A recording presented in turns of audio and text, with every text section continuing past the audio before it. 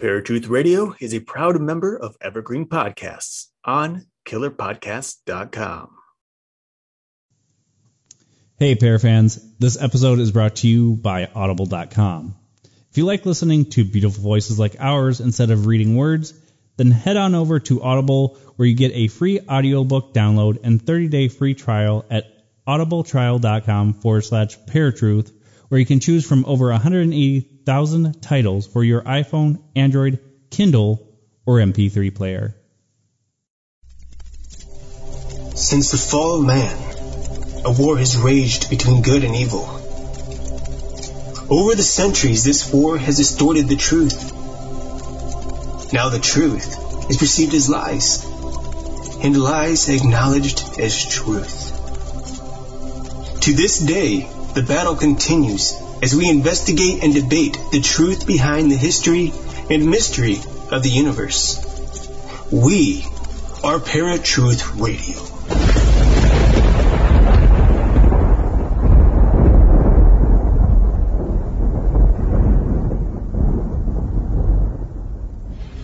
Many have debated the source of creation, specifically humankind. While some point to evidence which support an intelligent, all-powerful creator God, others point to a highly advanced alien species that travels outer space with tremendous speed. Tonight, we take a look into the latter and ask, can civilization have been created by ancient aliens? Now Paratruth presents The Sagan Conspiracy with special guest Don Zagutis. What's up, Parafans? Welcome to a brand new episode of Paratruth Radio. My name is Eric. And I'm Justin. And while you're listening to the show tonight, be sure to check out our website at paratruthradio.com, where you can learn more about us and what we do. Also, feel free to look into our Patreon account at paratruthradio.com and help us to continue bringing the world fresh, entertaining media each and every week. By contributing, you'll become an executive producer of Paratruth Radio and officially become part of the Paratruth Radio family, which will include special monthly behind the scenes to our productions. Woo! That's always a good thing, you know. It's kind of cool because you guys don't get to see it, but the behind the scenes stuff is really fun. It's fun for us, and I think it'd be really fun for you guys to see what we do because it's not that simple, really. So there's a lot that goes into each production. But yeah, Justin, man, how are you doing this week? Doing pretty good. Job's doing awesome. Getting stuff going for Paratruth Radio. Folks, if you didn't hear me last week, we are part of Fringe Radio Network now, as well as our own special entity. So it's awesome to be on with those guys. And I do encourage all you guys to check out all the shows that are on there. They have Cast 'em Off Radio. They have L.A. Marzulli, which I believe is Ascension Radio. I want to say okay. I can't remember for sure. I should always just have that pulled up. But check those guys out at fringeradionetwork.com. For sure. It's really a cool thing. I know we said it last week, but it's a cool thing that someone would approach us to join their team. You know, it's really fun. We've already got some ideas into the future in support of Fringe Radio and in support of us as well. So we'll definitely keep you all in participation with that because we really do want you guys, the listeners, to actually participate and become a part of Paratruth Radio. So it's not just us talking to you, but it's us talking with you. So before we jump into the show, I just want to encourage everyone, if you have any questions, you have any ideas or thoughts or concerns or anything like that regarding a specific episode or as the show or for the show as a whole, feel free to reach out to us. Email us at paratruthradio@gmail.com. Of course, hit us up on Facebook, Twitter, Instagram. And there's also, I think, if I'm not mistaken, there's also a contact on paratruthradio.com. So you can just go in there, click your info, send us a message. We'd love to hear from you and would love to talk with you. Folks, there have long been arguments between scientists as to the source of creation. One such subject is that of ancient aliens. Some believe that these ancient aliens not only paved the road of civilization, but that they are also the authors of many of today's religions. Now, the question we must ask ourselves is whether there can be any truth to this claim, or if it's simply a path to deception. Tonight, we travel the road of ancient aliens through the eyes of Carl Sagan, with our guest, Don Zagutis. Don, welcome to the show. Thank you. Before we go ahead and get into the book here, why don't you give our listeners a little information about yourself? Or where do you come from? What's your background? Sure. I live in Central Oregon, in high desert country. I've been here for about 50 years, so I'm not a spring chicken anymore. I have a degree in theology and education from Corban University in Salem, Oregon. I did my master's work at Western Seminary in Portland, Oregon, and on this particular research that was the basis for the book, but they did not allow me to write my master's thesis because they deemed it too controversial.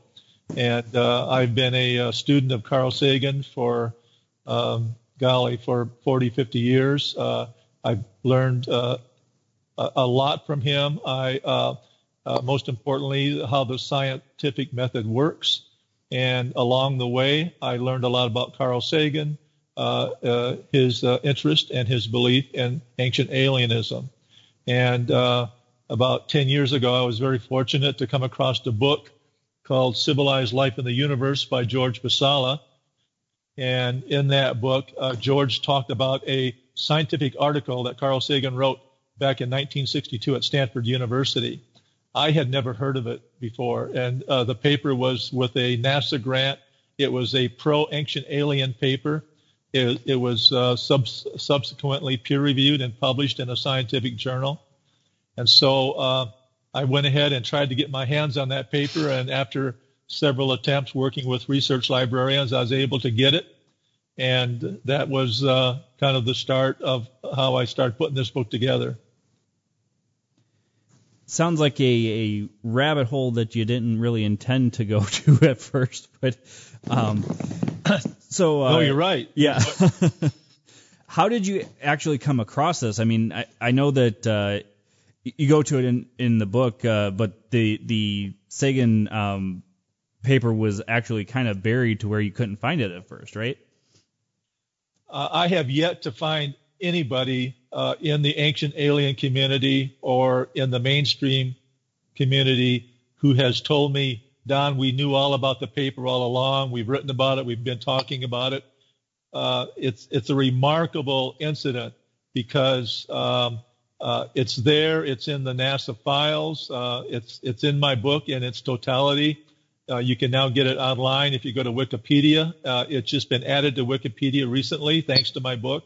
Mm-hmm. And so this paper, which is a 14-page document with full footnotes, it's a solid science-based academic paper advocating the hypothesis that Earth has been visited by extraterrestrials in antiquity, that the extraterrestrials introduced civilization to the Sumerians. And it's a remarkable document. It should be a cornerstone document for all ancient alien research going forward. I mean, this is the foundation. It's written by a mainstream scientist, a famous scientist. It was peer-reviewed and published. It's got all the gravitas, all the credentials necessary. So this should be our foundational document for all ancient alien enthusiasts. Okay.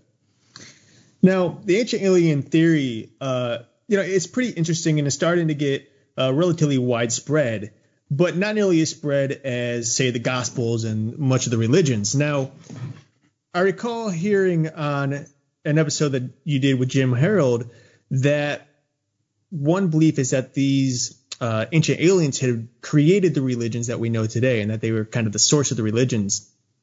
But now there's many scientists today, which, there's articles out there, they've been on TV, so on and so forth, while trying to figure out the true beginning of civilization, they find that the evidence points to a creator God as opposed to the ancient aliens. So in what way does the evidence from Sagan or just your own research, in what way does the evidence differ, and does it only differ by opinion, or like what really makes someone decide, oh, this is God, or oh, this is these ancient aliens? Well, that's a great question, and really I haven't been asked that before, so I'm thankful for the opportunity to respond. This is a little bit of science philosophy, but science views the universe as a enclosed space, and religion, particularly Western religion, sees God as over and above and outside that space, and he has intervened into that space to create the universe or to create man and so on. According to a long-standing scientific principle that goes back hundreds of years called the uniformity of science, the laws and principles that govern the universe are the same here on Earth and throughout the entire universe.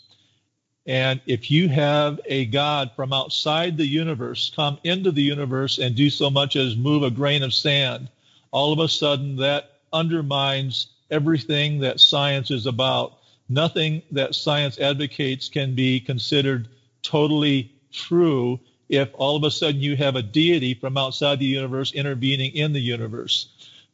And this is where extraterrestrials come in, because extraterrestrials have evolved from within the universe. They haven't come from outside the universe.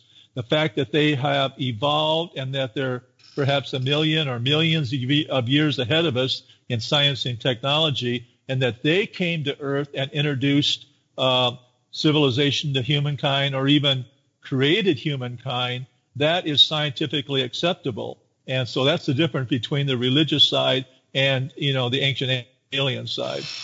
Now, if I may ask real quick, now you say that science indicates that that space is, we live in a closed space, right? But yet we have been unable to reach the furthest ends of space. We have no clue how far beyond it goes. So how do they conclude that everything is exactly just as they say without ever reaching the ends of space and not knowing what is beyond? Well, that's another great question. There's a theory called the multiverse theory, where there's an infinite number of universes. However, we do know that 14.5 billion years ago, there was a Big Bang. And at the Big Bang, there was an expansion. And so we have an idea of how big our universe is and even what the shape is. We know that it's an expanding universe, and it's 14.5 billion light years across. So we know a lot about the age, the size, the shape of the universe, and we're still learning more. So to answer your question, I think we do have a pretty good handle on this thing that we call our universe. All right. Well, one thing that I started to think of when I was reading this book is a lot of people believe in ancient alienism. They also believe that extraterrestrials are visiting us regularly now, which I don't say that they are. They aren't, because there are sightings everywhere nowadays. But a lot of people believe that there are extraterrestrials in league with the human governments. Did Carl Sagan's paper, or even anything that you found on him, indicate that he believed that as well? Not that particular point, but he did believe that Earth has been visited many, many times by extraterrestrials in the geological past. In fact, he even put a number on. He said 10,000 times, which is when you stop to think about it, 10,000 visits over geological time. The Earth is 4.5 billion years old. So if they came, anywhere close to that number of times, what were they doing? Was it just a flyby? Or were they terraforming our planet and our solar system, getting it ready for the advent of life and eventually human life? And then he also believed that extraterrestrials interacted with humans in historical times, and that goes back to the Sumerian connection. We have to say that if extraterrestrials have been here in the past on a regular basis, there's no reason to expect that they wouldn't still be coming, on a regular basis today. In fact, according to Carl Sagan, the more advanced that humans got, the more frequent would be the visitations. He never said that he believed that there were extraterrestrials now on Earth moving around, but he did talk about a potential of extraterrestrials coming back in the future to see how we're doing and if we qualify for what he called the Galactic Confederation, or if we're too stupid or too dumb or too ignorant to realize that we need to come together as a species and quit bickering between all the races and creeds and everything like that, and take care of our planet and do things that make sense that would qualify us to become a part of the Galactic Federation. So kind of like a Star Trek feel, if you will, right? Right, and science-based, something that makes sense from a scientific perspective, and that's what Carl was about. He was not into generating narratives, and this is what conventional ancient alienists do. They look around the world for archaeological, geological, historical curiosities, and when they find them, they create a narrative around them that involves extraterrestrials. That's maybe one way to look for the smoking gun. Carl didn't think it was a very good way. He believed that the scientific way was to pick the best lead that you have and then very persistently dig down as deeply as you can into that until you either hit a brick wall or you find the smoking gun. Okay. Now, interestingly, much of the ancient alien theory suggests that the aliens, they're from either another universe or another galaxy or whatnot. And so they must be able to travel at, let's say, light speeds. Now, as far as I know, and correct me if I'm wrong, but science is yet to determine exactly how fast light moves, specifically, and how we can move as fast. Because there's no exact determination or way to determine how fast light is, because we can't be in two places at one time. Light moves that quick. So with that said, and if indeed we don't have the scientific evidence to support just exactly how fast it's moving, how is it tangible to believe that these aliens are moving so quick if there's no real evidence to support it? Does that not take faith in and of itself? I want to correct you. Okay. My understanding is that we do know how fast light moves. It moves at 186,000 miles a second. And this has been verified many, many times over. So, and another thing, extraterrestrials do not have to move at the speed of light to colonize our galaxy. In fact, on the SETI Institute website, where if you go to the Fermi's paradox, they now admit that the Earth, our galaxy is 14.5 billion years old. Earth is only 4.5 billion years old. And according to the Drake equation, there are probably thousands of advanced extraterrestrial civilizations within the Milky Way galaxy.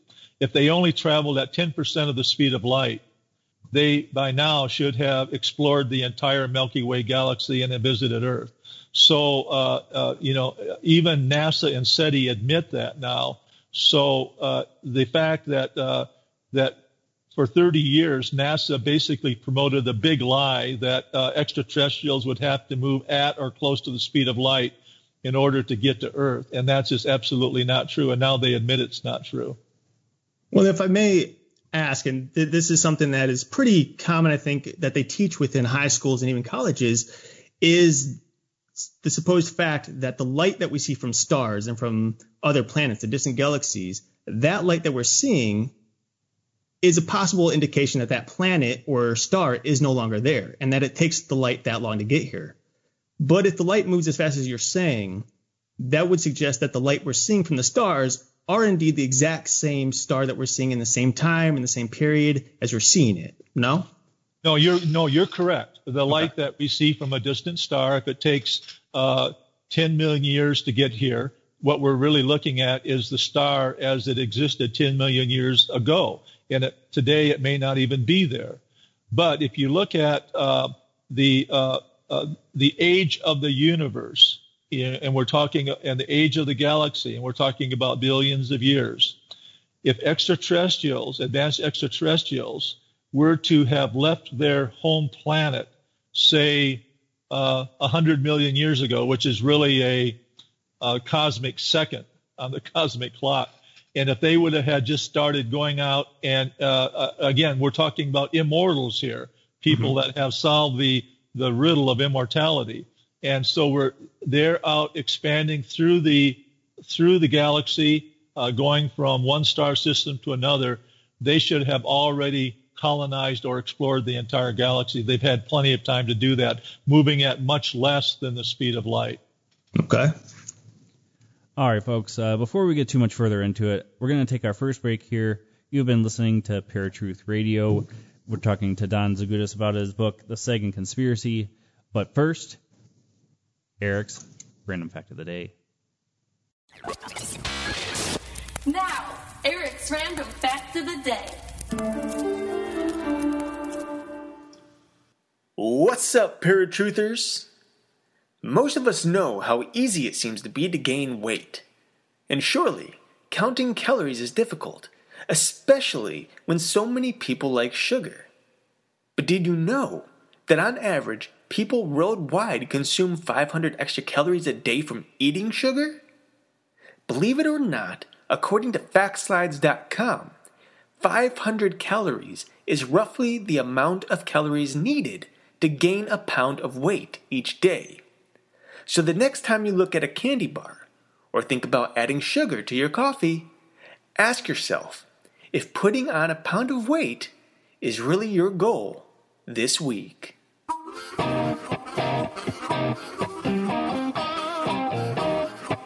was Eric's Random Fact of the Day.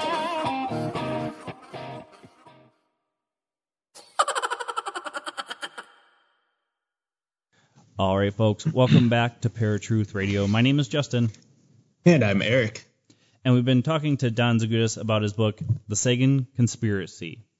Now, Don, we've been talking about the whole ancient alien theory, and I know Carl was a huge believer in that.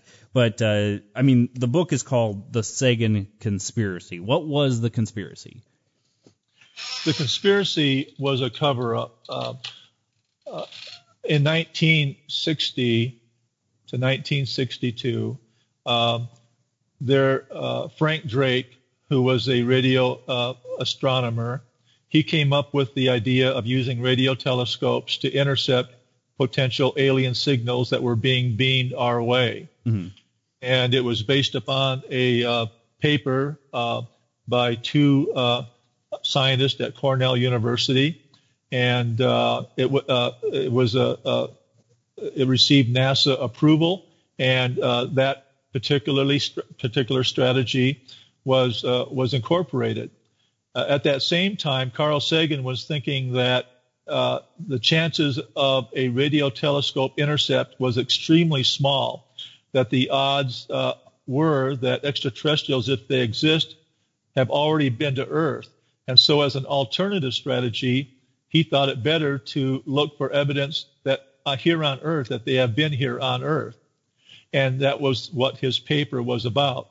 In science, competition is extremely important. You always encourage competition because that brings out the best, that, in sports as well, and really anything. And here, there were two competitive strategies, one space-based, one Earth-based. And Carl Sagan didn't have any problem at all implementing the radio telescope strategy, even though he didn't think it would work. He thought, well, we can do it. Let's go ahead and try it. But at the same time, let's have some competition. And he was in favor of leading a team of scientists that would be looking here on Earth for evidence that extraterrestrials have been here on Earth. That was the scientifically right thing to do, and NASA would not allow it. They went with a single strategy, which is very, very unscientific. They buried Carl Sagan's Stanford paper. They did not properly adjudicate it like they would normally with papers that have been peer-reviewed and published. Very quickly, it became basically an unknown paper. It was not talked about at different conferences, SETI conferences, or things like that. And so it really, over a 50-year period, it was basically like a lost paper. And now I'm very honored to be able to say that, here it is. I'm presenting it to the world. I've gotten tremendous compliments for bringing it forward after it has been essentially suppressed and lost. And that was not unintentional. It was an intentional suppression, and that's what I claim was the conspiracy. Okay.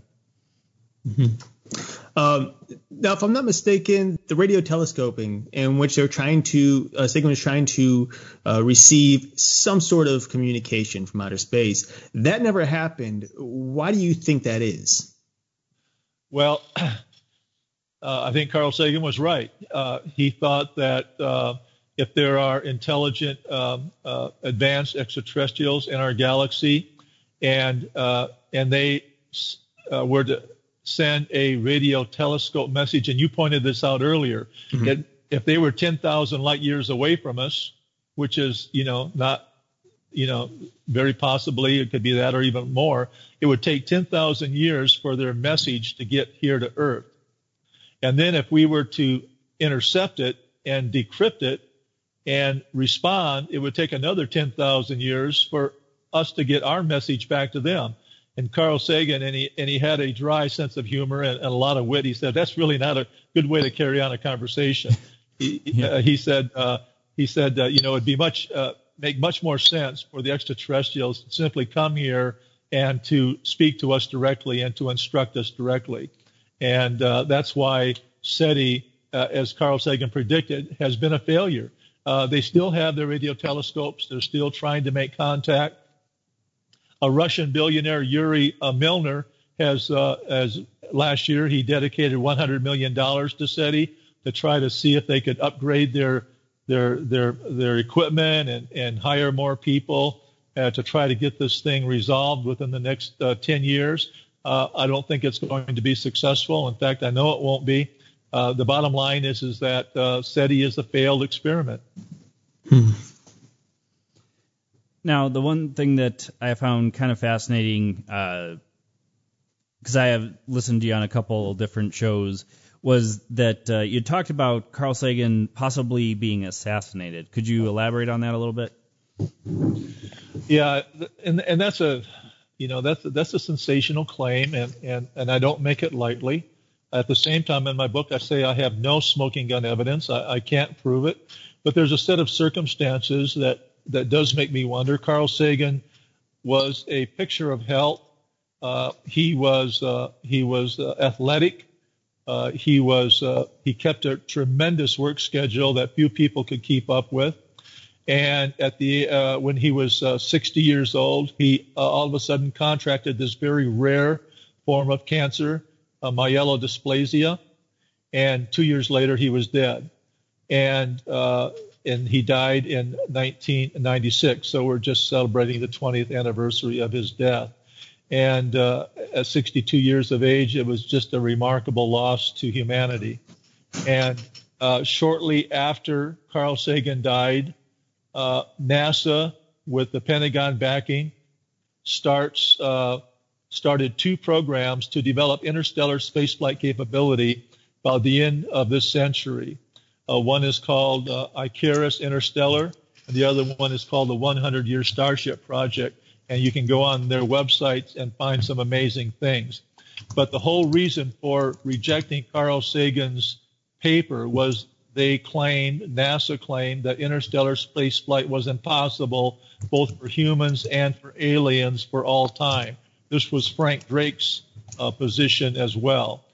And basically Frank Drake said, we're not going to waste time looking for aliens here on Earth because it's impossible. They could never have made it here. And so all of a sudden, we are now developing interstellar spaceflight capabilities now that Carl Sagan is dead.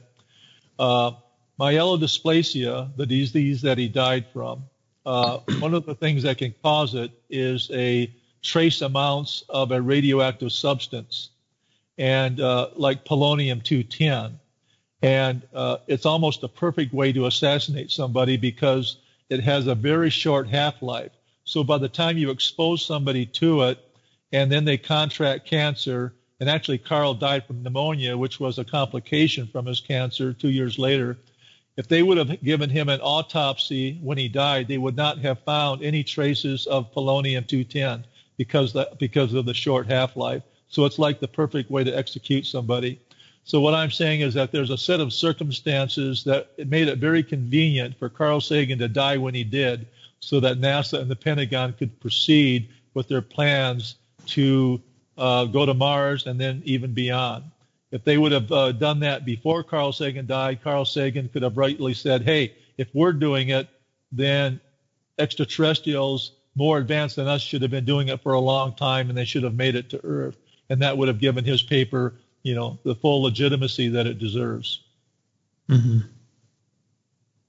Now, in regards to government technology, just the technology that we have today, there's obviously many claims that the technology we have, especially like stealth jets, comes from ancient aliens or aliens that have recently appeared, such as in 1947 with the Roswell crash. If that's legitimate, which, governments haven't really come out to state whether or not they found anything. There's been claims back and forth. There's been a lot of arguments. But based on your research, because I know you've done a whole lot more research than I have when it comes to aliens, is there any significant evidence, substantial evidence, that does support the fact that the government may be using some kind of alien technology today? And is there any possibility that what we're hearing is simply just conspiracy and that's it, and no one really knows? Well, Justin, I think that, you're selling yourself a little bit short. You probably know more about ancient alienism than I do. I am really focused specifically on what Carl Sagan did and his strategy of the Sumerian model. But what you're referring to is, I refer it to the Roswell model, and which basically advocates that there are aliens today with advanced technology, and somehow the government was able to get its hands on some of that technology and use it to develop the stealth hardware that they have, Area 51 and so on. I find that an intriguing argument. I have looked at a number of programs like you have, and probably the listeners have as well, and some of it seems to be compelling. Some of the witnesses seem to be compelling. But the bottom line is that science needs replicable and testable evidence.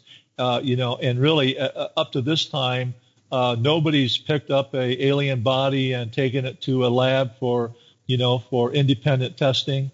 Nobody has really captured a flying saucer, or as SETI says, nobody's even captured a landing light that's fallen off a flying saucer that they could take to the labs and test. So I remain a skeptic, but at the same time, I applaud those who are doing the research and looking into it. I feel that the Sagan strategy is far more likely to produce results. In fact, I feel very confidently that within the next few years, using the Sagan strategy, that the smoking gun will be found, and we'll have scientific evidence that Earth is a visited planet. So I know you have a second book coming out because you're doing a sequel to this, but in your hopeful opinion, what do you want people to take from this book, and specifically even just the Sagan paper? Well, one of the things, and this has been pointed out to me many times, and that is a lot of people think that Carl Sagan was a huge opponent of ancient alienism.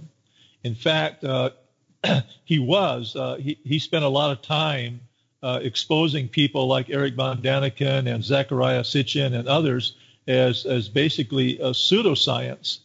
And it's important for your listeners to understand that Carl Sagan was attacking their methodology, not their premise. He agreed with the underlying premise that extraterrestrials have been to Earth. But he thought, if we're going to nail this down scientifically, the way that conventional ancient alienism is doing it is not the right way to go. It has to be done scientifically. And Carl Sagan was a mainstream scientist. That's where he got his paycheck from NASA. he was the face and voice of NASA and SETI for 30 years.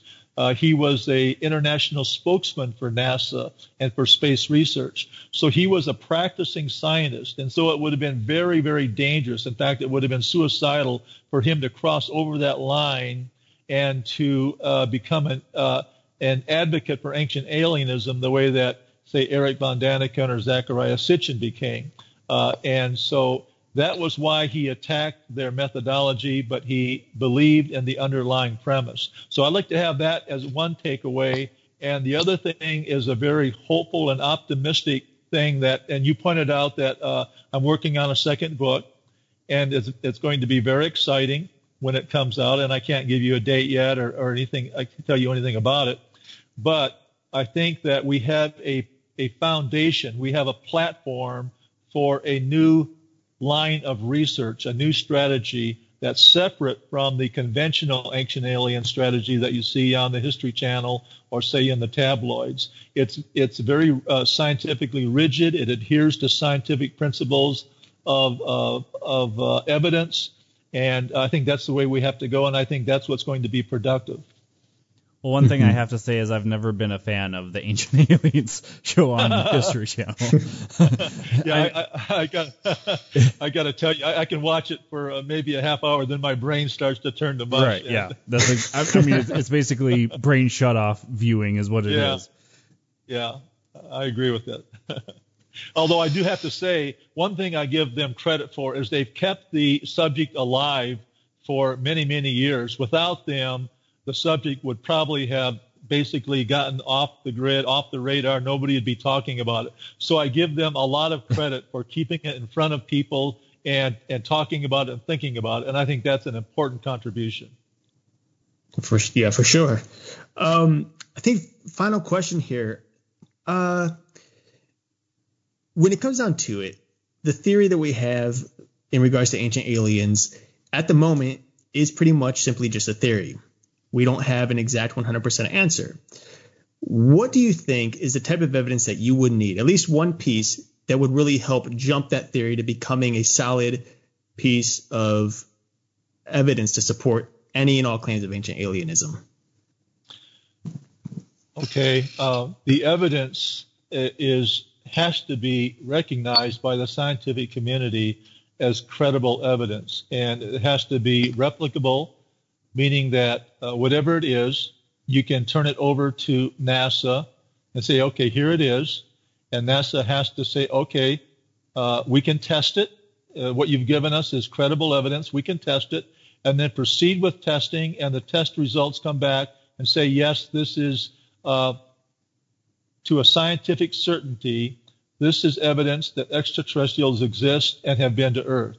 Now, what specifically that evidence is, it could be a broad range of things. I have my own, particular speculations, and that goes back to Carl Sagan's belief that the extraterrestrials appeared to the Sumerians. So I think that's the line of research that I'm doing that I believe will produce the kind of evidence that you're talking about. But in the bottom line, you have to be able to surrender that over to science. Science has to be able to independently do blind studies, independent studies, and the results have to come back affirmative. And that's what would seal the deal. All right. Don, I think we have gotten the best we can with you. It's been a great show, but it is time to let you go. So I wanted to give you a chance to tell everybody where they can find you, find the book, and any other information you want to give out. Sure. Thank you very much. You can get it on Amazon, or you can get it at any Barnes & Noble or any independent bookstores. If they don't have it on the shelf, they can order it for you. It's also available in audio on Kindle and Nook. And by the way, if it's an audio, you won't get the Stanford paper, but you can get that, again, you can get that at Wikipedia or other places online. You can get a hold of me on my website, thesaganconspiracy.com. You can find me on Facebook and Twitter. And if you want to email me, my email is don.zagutis@gmail.com. And so there's multiple ways we can connect, and I'd be pleased to hear from your audience. All right. Sounds good. All right, Don, thanks so much for coming on and taking time out of your day to talk to us. And as soon as that new book comes out, definitely let us know. We'd love to get you back on for that. But until then, have a good night, and hopefully talk to you soon. Okay, thanks, guys. I appreciate it. Enjoy it very much. Okay. Bye-bye. Bye-bye. Bye.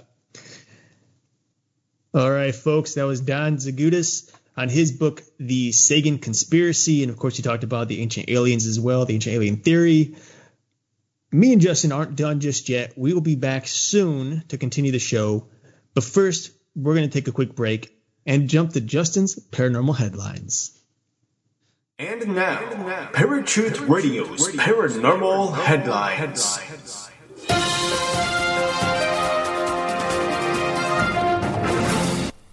What's shaking, Parafans? Justin here with your Paranormal Headlines, and these headlines are from unexplainedmysteries.com. Dolphin in Australia is found wearing a shirt. Wildlife officials are investigating reports of a dolphin that was spotted wearing some sort of garment. The Department of Parks and Wildlife was first alerted to the peculiar incident by the Dolphin Discovery Center after a member of the public took photographs of the animal. It was spotted around Koombana Bay, Bunbury, with what looked like a shirt wrapped around its body and dorsal fin. It remains unclear how it ended up with the item of clothing. However, officials have been treating the case as suspicious and believe that someone put it on the animal deliberately. The sighting is of concern because the shirt could ultimately cause the dolphin to suffocate. Interfering with marine mammals in this way is also illegal and can fetch up to a $4,000 fine. James Cameron finds evidence of Atlantis. The famous movie director has linked the discovery of Bronze Age anchors to the legend of Atlantis. Famously documented by the Greek philosopher Plato, Atlantis was said to be a continent situated in the middle of the Atlantic that was inhabited by a highly advanced and prosperous civilization. According to legend, the Atlanteans ultimately fell out of favor with the gods and the entire island was submerged beneath the waves. Real-world theories suggest that if Atlantis did exist, it may have been sunk by a tsunami, a sustained period of volcanism, or some other ancient disaster. Whether or not Atlantis was a real place, however, has long remained a matter of heated debate. One prominent figure who has long been intrigued by the mystery is filmmaker James Cameron, who has been investigating the legend as part of a new TV documentary entitled Atlantis Rising. During the program, the investigation team made a particularly intriguing discovery in the form of 6 anchors dating back over 4,000 years. Found just outside the entrance to the Mediterranean, the anchors have been tentatively linked to the existence of Atlantis. These anchors could be 3,500 to 4,000 years old and establish a harbor in the Atlantic where I didn't even dare dream to find anchors, said filmmaker Simcha Jacobovici. It's easier to find a needle in a haystack than Bronze Age anchors in the Atlantic.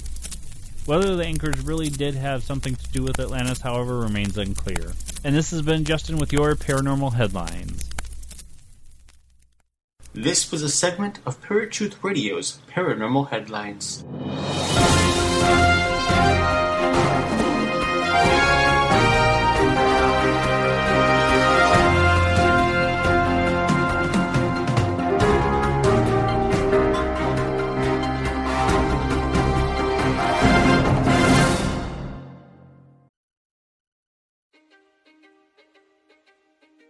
History is complicated. The story of human progress is long, messy, and riddled with controversies big and small. On Conflicted, we dive headfirst into history's most infamous events and contentious figures. We try and untangle the good from the bad, the fact from the fiction, and the monsters from the misunderstood. Was Genghis Khan a murderous butcher or a civic pioneer? Did the Allied powers go too far in firebombing the German city of Dresden at the twilight of World War II? And how did the Marquis de Sade acquire such a sinister reputation? And was any of it true? These are just a few of the tough questions we wrestle with and investigate on Conflicted. So if you love history or just enjoy a good story, please join me, your host, Zach Cornwell, for a fascinating new topic each and every month. Conflicted, a history podcast, is available on Spotify, Apple, or wherever else you get your podcasts. I hope to see you soon.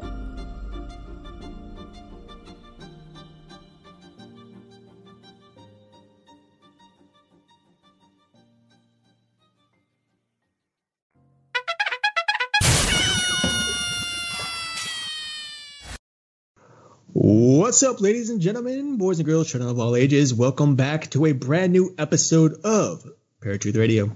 My name is Eric. And I'm Justin.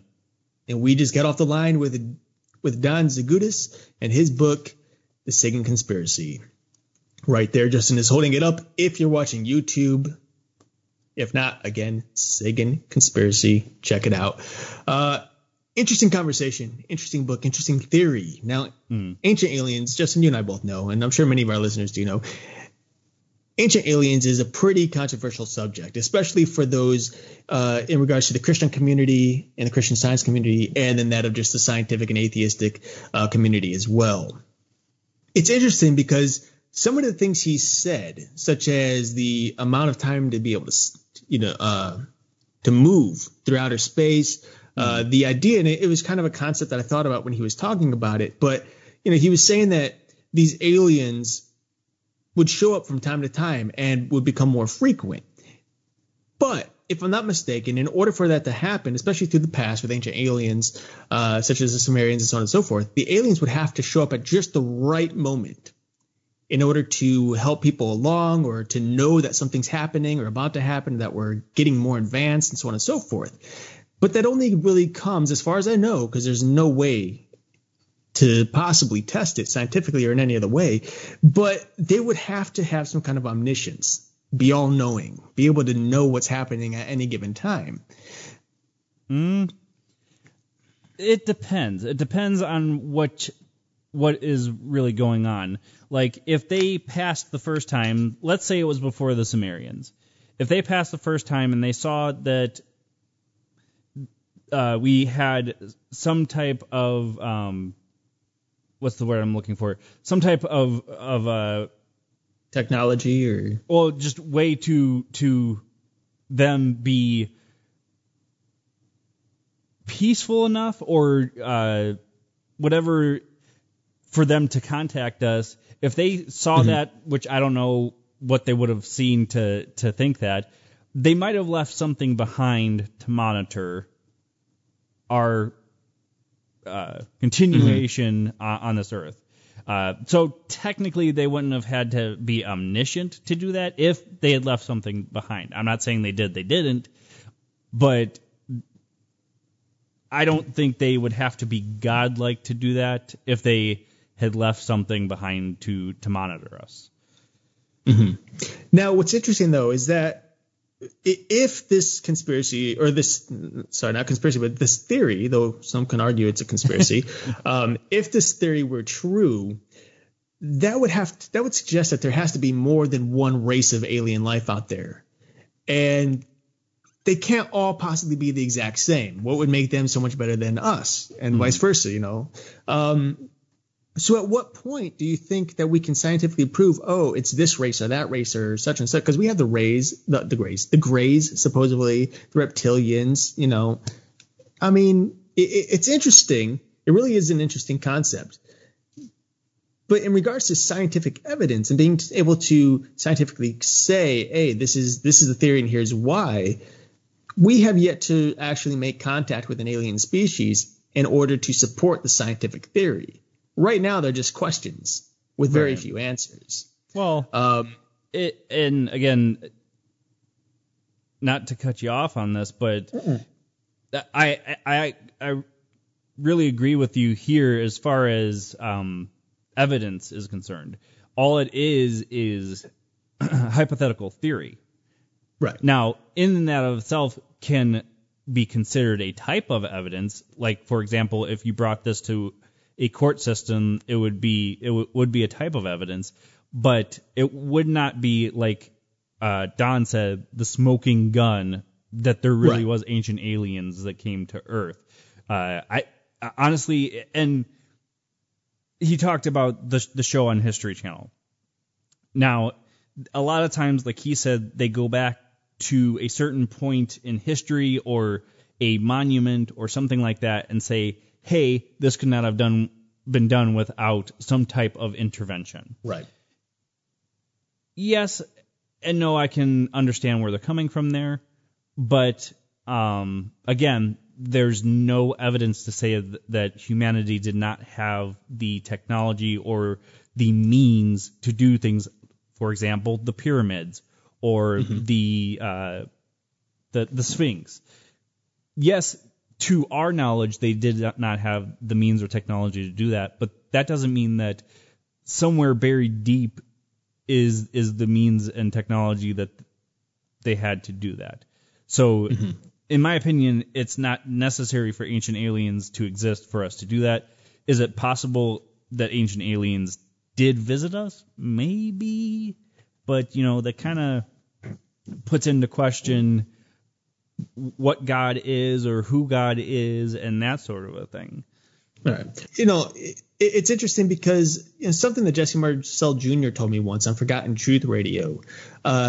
He said that to say aliens exist could be to tell a lie and therefore be deceitful.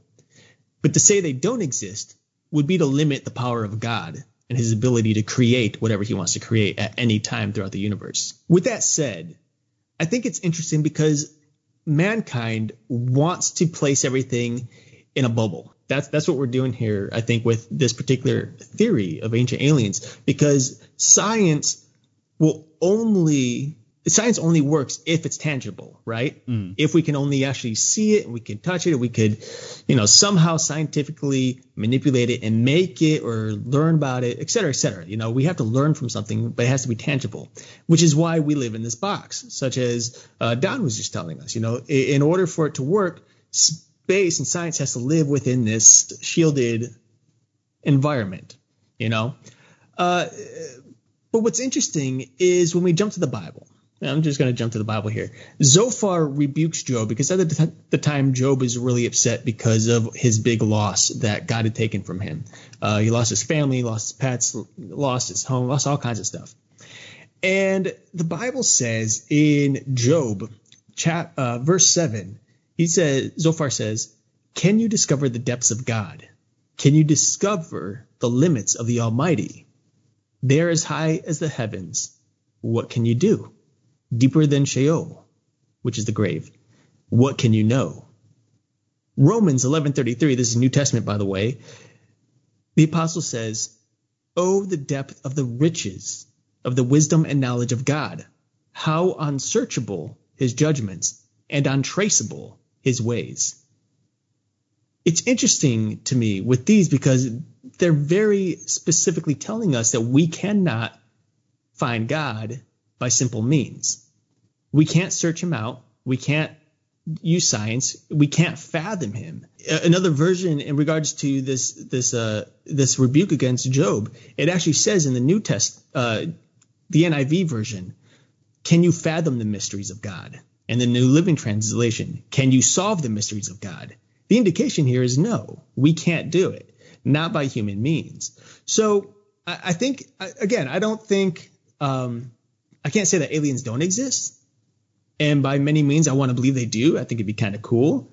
But to believe that they are in some way a god in themselves, or that they have created mankind or have led us certain ways, I think it's a little tough for me personally to grasp. Now, whether or not evidence will come out sometime in the future, we're bound to find out, right? Right. But there's no way to scientifically prove God any more so than there's any scientific way to prove that there are aliens or ancient aliens that have come to this earth. It would be hard for any faithful person to grasp that we were created by another being other than an omnipotent being. And that goes for pretty much all religions, that we didn't come from aliens. We came from something that it is all-knowing, all-powerful. I don't know for sure, where we came from. All I know is what I believe. And all you can go back to for God or aliens is faith or theory. Unfortunately, that's all we have right now. Is it going to ever come out, even in our lifetimes? Who knows? But right. I mean, honestly, it's hard to prove one way or the other that God exists or that aliens exist. I'm not saying that either don't exist, and the only way to prove that, for example, God exists is by faith and knowing that the Bible is His word, and that there's no way that all of this could be spinning without some higher being or power to create it all. Right. In the opposite side, I can't say aliens do or don't exist, but I also feel that it would be very close-minded to think that we were the only ones to be alive in this entire universe of planets and suns. So I can't say that they do exist. I believe they exist, but I can't prove that they exist. Right. Well, nonetheless, this has been a very interesting topic, and I'm glad we got Don on. I'm glad we talked to him about this, because I know it's something that our listeners are interested in. I know it's something that many of them even question. And so for those of you listening today or at any time, I hope that you got some answers here, and whatever way you're going here. I'm glad you guys tuned in. I'm glad you guys continually tune in, because without you guys, we wouldn't have a show, straight up. And so, again, if you guys have any questions, any concerns, any thoughts, ideas, whatnot, maybe you have your own theory, feel free to drop us a line at paratruthradio@gmail.com, or, of course, find us on Facebook, Twitter, Instagram, et cetera, and, of course, definitely paratruthradio.com, your one-time stop for everything paranormal right there. We got answers if you need them, so feel free to hit us up. Future events, what do we got going next week, Justin? Next week, we're going to be actually talking to a friend of ours, John Mallard. He's in a group that you and I are a part of, and he's got a podcast called the Odd to Newfoundland Paranormal Podcast. But he's actually got an interesting story about his father and how the power of prayer helped him. Cool. And he thought that what better place to do that than on a show that has both mainstream and Christian views to bring them together, so to speak, in one particular way. And it's where light meets darkness on this show. Yeah. Bring it together. And I mean, we've actually talked about this, the power of prayer, but it'll be interesting to get somebody on to hear him talk or hear him tell the story about his father and how that actually helped him. It'll be, in my opinion, a solidifying aspect of how prayer can help. Mm-hmm. Absolutely. That'd be great. I'm looking forward to that. New to paranormal news coming at you from Paratruth Radio. It's our own paranormal news. And it's not the headline. We've already did that, folks. So unfortunately, you don't get to hear Justin's beautiful voice twice in a row. They can hear it right now. I'm talking. Oh, they can hear it. It's not the same, though. It's different when you do the paranormal headline. It's a completely different. I'm talking I'm in the 1930s and 40s. Speaking of, I cannot believe how many times you did that on last week's show. Every time you did, I was just like, every time you did, I was like, I gotta fast forward. I can't do this. I can't do it anymore. This is ridiculous. I did overdo it a little bit, especially when I did it for the headlines. It's all right. It was a good experiment. It was fun. But no, in some interesting news about Paratruth Radio. Many of you know what our logo is. You should know if you're listening to the show, because you're bound to see it. We have a change coming along. It's an upgrade. It's bringing in a new, I like to say, a new era for our show, our particular show. We've been trying to make some few small changes here and there to the show. Some of them you see implemented week by week. We haven't done it all at one time, but it's coming slowly and surely. And we decided to look at a few different ideas on our own. And Justin and I were actually on on Skype a week ago, for those of you listening later, a few weeks ago. And I just started messing with some stuff that I had, some graphics and whatnot for a logo. And we realized that the logo that we're working with, the one that's going to be premiering in due time, I think better represents our show. And I think it's a little more, professional for those of you listeners who might, I think you're with us too. I think our current logo is cool, but it can be better.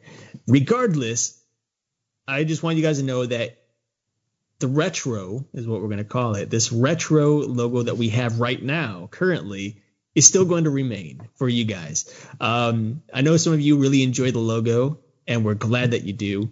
And this is more so just for me and Justin, you know, our taste and stuff. So in the future, we're going to have T-shirts, hats, posters, et cetera, coming at you. Not next week, but soon enough. And I think that retro logo that we currently have is going to be available for some of those things if you guys really do want it. But nonetheless, we do have a new logo coming soon. So hope you guys look forward to it. We'll be announcing that most likely on Facebook and probably on the show the week of. So, yeah, just look forward to that. Absolutely. So a lot of great stuff coming up. Like I said to you guys at the beginning of the show, we are on Fringe Radio Network now, along with the few podcasts that I said, Cast Them Off Radio. I did look it up. L.A. Marzulli's show is called Acceleration Radio, which I really don't understand because I know his views and where he comes from, so I'm not understanding the name of the show. But maybe we can actually get him on and talk to him a little bit because he does have a new book out as well. Definitely looking forward to everything coming up. I do want to let you guys know Eric and I had spitballed back and forth about a couple of things other than the logo, and I will most definitely let you guys know what's going on with that as soon as it becomes pertinent to let you guys know that. So, All right, any final thoughts? All right, folks. So in light of tonight's show, it's important just to remember some things. Some scientists claim that due to scientific laws, God cannot exist. And some individuals say that we should have faith in what we can see and touch. But does it not take just as much faith to believe there is intelligent beings flying around outer space at tremendous speeds, and that they are the reason for our being? Regardless, everyone's view, opinion, or belief is allowed a fair trial.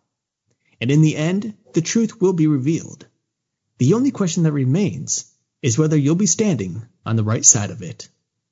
As always, my name is Eric. And I'm Justin. Peace.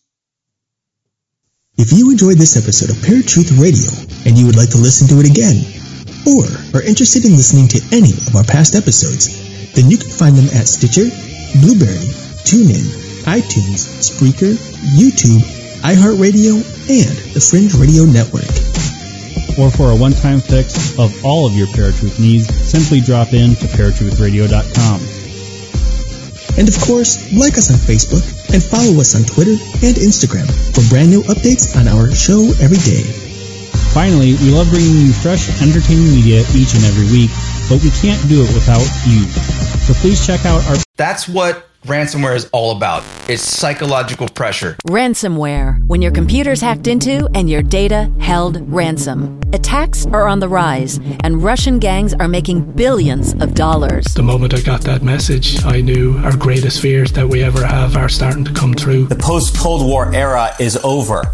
.com, The Hacking.